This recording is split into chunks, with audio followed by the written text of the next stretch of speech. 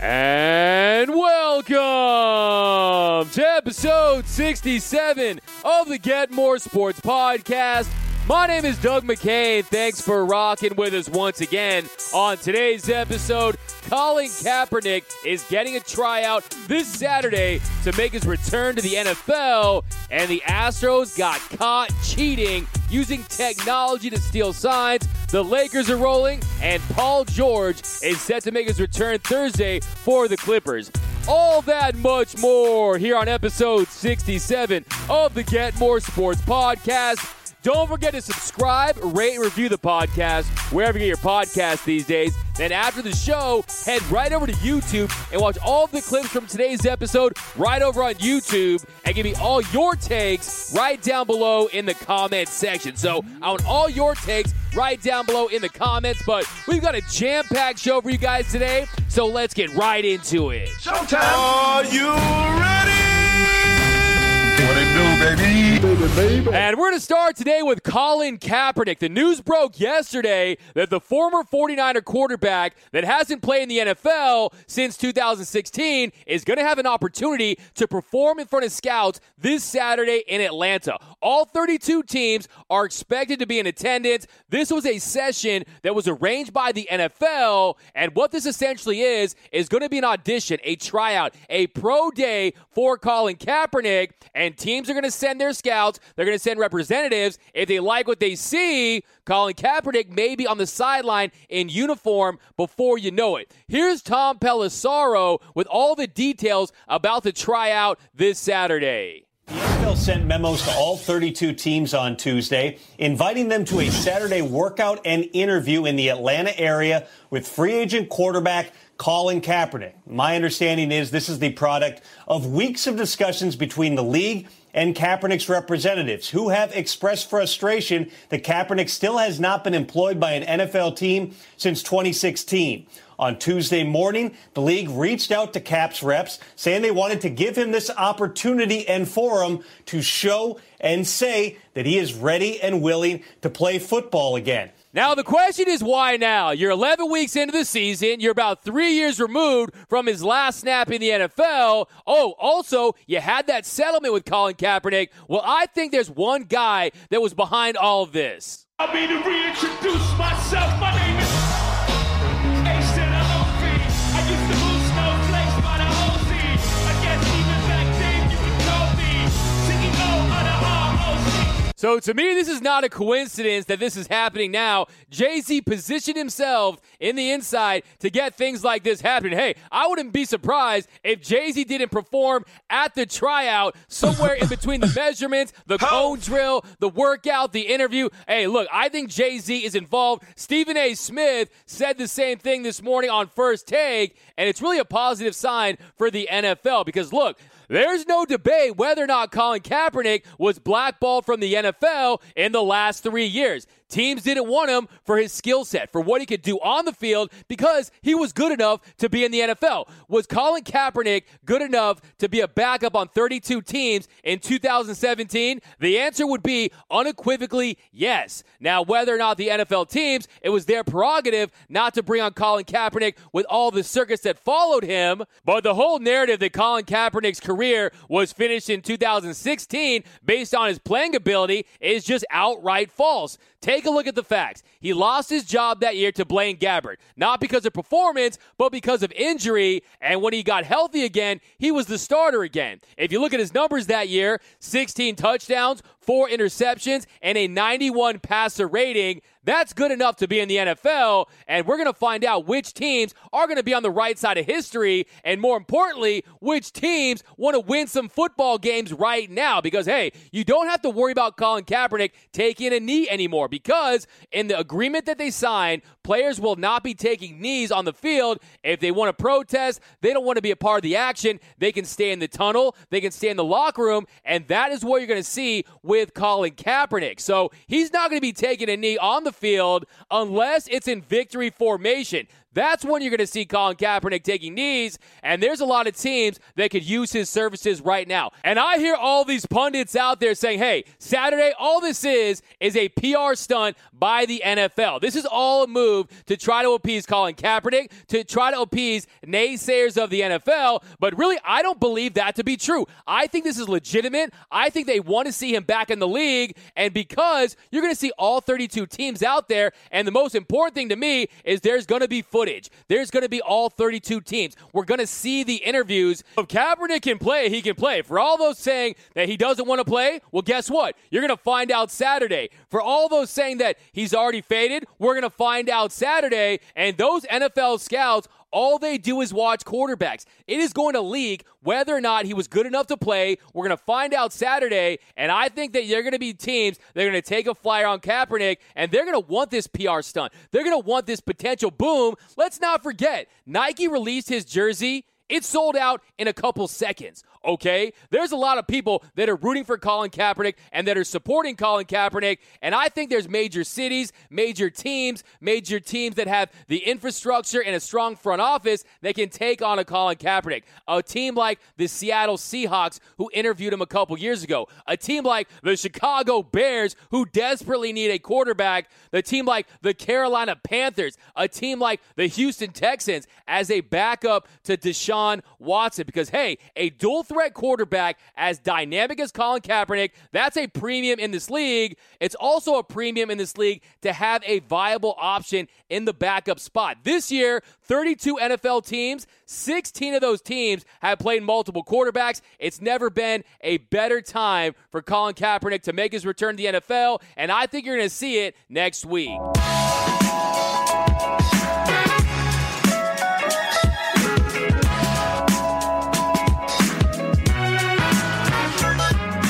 Next, we're going to talk about the Houston Astros and the bombshell report that was released yesterday in The Athletic. It sent shockwaves throughout the baseball world. Now, we all know that the Astros, they're notorious sign stealers, but what we didn't know is how sophisticated it was. Now we're calling them the Houston Asterisks from now on, because in the report, it talks about their use of electronics and specifically a camera that they had situated in the center field wall that picked up signs for the catcher, then relayed it to the dugout on a small monitor, and then they used trash cans. They used trash cans and banging on trash cans to get the sign to the batter. And had that season turned out for the Astros, well, we all know it culminated in a World Series title against the Los Angeles Dodgers. This story, it affects me personally. I was at Game 1 of the 2017 World Series. Look, let it be known, I am a diehard Los Angeles Dodger fan. I bleed Dodger blue, and I was in attendance when Clayton Kershaw, he pitched a gem in Game 1.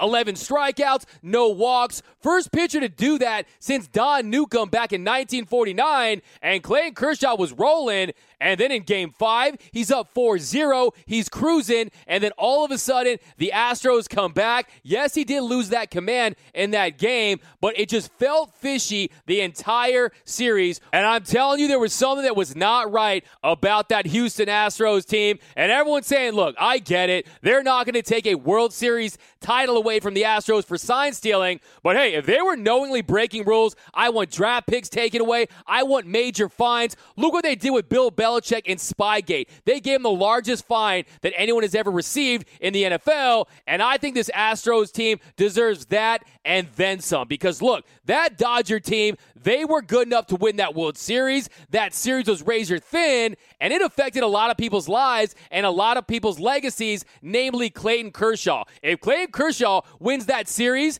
that monkey's off his back. He's going down as a top 5 all-time pitcher, especially considering how he pitched in Game 1. So that series really rewrote the history of baseball. Oh, and that drought for the Dodgers, it's now extended past 32 years. And unfortunately for the Dodgers, this is nothing new. You've had people cheat against them in the past. Look at 1951. In the summer of 1951, the New York Giants, under manager Leo Durocher, they began to employ an elaborate sign-stealing scheme themselves. themselves. They were down 13.5 games to the Brooklyn Dodgers, and then what they do, they installed a telescope in the center field wall that would pick up the sign from the catcher, and then how would they get it to the batter? Well, they used technology themselves. They had an electrician install wiring in the center field wall that would buzz in the sign to the dugout. That would give the sign to the batter, and then the 1951 Dodgers, that would lead to the shot heard around the world with Bobby Thompson, and they would go on to lose in the World Series to the New York Yankees. So the Dodgers have experienced cheaters in the past.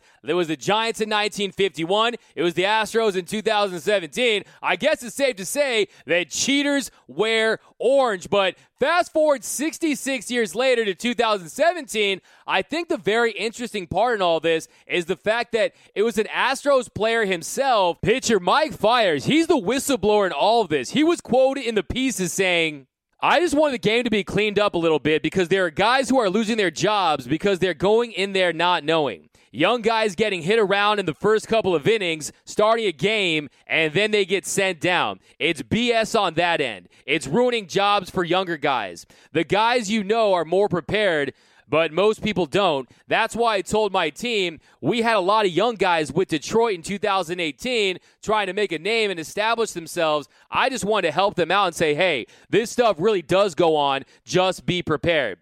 He would go on to say, "I told the teams I was on, I didn't know how far the rules went with Major League Baseball, but I knew they, the Astros, were up to date, if not beyond. I had to let my team know so that we were prepared when we would play them at Minute Maid." So Fiers, he's saying, hey, this Astros team knew what they were doing, and it came down to the bashing of the trash cans in the dugout. If you have not seen it, check out the great John Boy's breakdown of the trash can beating. And now the question is, did A.J. Hinch know about it? No, A.J. Hinch, that's just totally normal for guys to bash trash cans in a dugout. I would say, dude, you need some help, okay? You can't be bashing trash cans in a dugout and expect that to be normal. The Houston Astros, it was systemic, it broke the rules, and they need to get fined accordingly. We're not going to take away that World Series championship. We're not going to go to Africa or wherever they sent that Dodgers merchandise that had them win the World Series and have that sent back. But hey, there needs to be a swift fine and hell to pay for that Houston Astros team. And any of those players that were involved, if it was Bregman, Altuve, Springer, they are all scumbags if they were involved in this. And that Houston Astros World Series, it is tainted forever. It is tainted forever in the perception of baseball fans. We're never going to forget this. And when it does get proven, there's going to be hell to pay for the Houston Astros. That organization is filthy. Jim Crane needs to clean things up in Houston. And look, as far as the Los Angeles Dodgers go, does this change how you feel about Yu Darvish? Yes. Does this change how you feel about Clayton Kershaw? I would say yes as well. And to all those Dodger fans saying, hey, I don't want that pity championship. I don't want that championship if they take it away from them and give it to the Dodgers. Me, this is what I would say.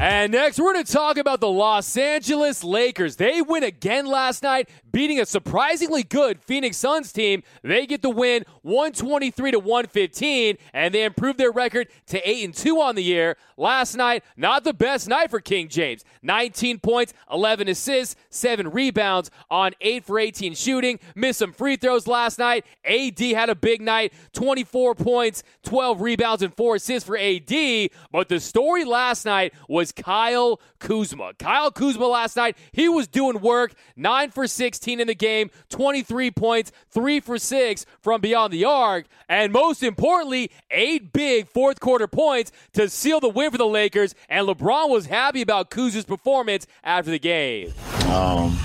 I mean, it was only a matter of time. And it came at the right time. You know, playing against a tough team this year. They've played some extremely great basketball this year so far. And it was great to have, the Kuz that we know was capable of. And he was just very patient, and took the shots that came to him. In that first quarter, he really got it going, and then he finished it off. You saw Kyle Kuzma. Once he gets hot and he starts to get going, he's a guy, he's not afraid to take the big shot and make the big shot. You saw that yesterday. 2 key three-pointers late in that game, and LeBron James was feeling it. He goes up to Kyle Kuzma. He's yelling at him. I don't know if he said, hey, that's why we kept you and shipped off Lonzo and Brandon Ingram and Josh Hart, because you fit in better with me and Anthony Davis. And that's what you see on the court. He's a catch-and-shoot guy. He's a guy that doesn't always need the ball in his hands to be successful. And to me, this big three has the potential to be a better big three than Kobe, Pau, and Lamar Odom. Because look, Anthony Davis, top 5. LeBron James, leading the league in assists right now. He's top 5. And look, Kyle Kuzma, he's not on the level of Pau Gasol or Lamar Odom yet, but if you look at the averages of all three of them, I think this has the potential to be a better big three than Kobe, Pau, and Lamar Odom, because that potent shooting mixed with Anthony Davis's shot blocking and shot making ability. Oh, and then you got LeBron James just casually leading the league in assists as he smoothly transitions into being the best point guard in the NBA. I've never seen anything like this quickly. The chemistry that LeBron and AD have early on is something special, and we're only 10 games into the season, and another reason why this team is the favorite right now to win the championship is what they're doing on the defensive end. Look at the numbers with LeBron and Anthony Davis on the floor together. Their defensive efficiency is 96.8, and the Lakers as a team are allowing 101.6 points per game. That's third fewest in the NBA. So defensively, Frank Vogel, he's worked out. Jason Kidd, haven't heard much from him. And then you got guys like Rajon Rondo, Dwight Howard. There's over 6 first-team All-NBA caliber defenders on this team, not to mention guys like Avery Bradley. Alex Caruso, defensively, he's played well. So this Laker team is doing it on the defensive end, and LeBron James talked about it after the game. That's just been us all year. In that third quarter, it was back and forth. Nobody could get a stop. But we felt in the fourth quarter, if we just buckled down, got 2 or 3 stops, then we can kind of break open the game, and we did it. And LeBron James, he's bought into his role. And after 10 games in, the Lakers look like the team that's the odds-on favorite, the team to beat in the NBA right now. And LeBron James, he's right on top for league MVP right now. If you look at their record, if they're going to give you 60 wins, 55 to 60 wins, LeBron's impact on this team, just look at the numbers. LeBron James, his effect on this Laker offense, it's been immense all season long. According to NBA Advanced Stats, the Lakers are averaging 108.8 points per 100 possessions in the 316 minutes that he's been on the court, and 89.7 per 100 in the 121 minutes that he's not on the court. That tells you right there, LeBron James has such an impact on what this team is doing, and they look like the best team in the NBA, and they've got a big three on their hands with Kuzma, AD, and King James. And before we wrap here today, I want to hit you with a Get More Sports fact of the day. I want to know which team will have the biggest cheaters in the history of team sports. I'm going with the 2000 Spanish intellectually disabled basketball team at the 2000 Paralympics. That team used 10 players who did not meet the standard of having an IQ under 70. They would go on to win the gold medal, and they would go on to get that medal forfeited. So that was just terrible, absurd. But that is going to do it for episode 67 of the Get More Sports podcast. As always, my name is Doug McCain. You can follow me at DMac_LA. That's at DMac_LA. Don't forget to subscribe, rate, and review the podcast wherever you get your podcast these days. And then head to YouTube, subscribe to that YouTube channel, hit that notification button, and give me all your takes on all of today's topics right down below in the comments section. But that's going to do it for today's episode. See you guys Friday. Have a great rest of your day, and I'm out.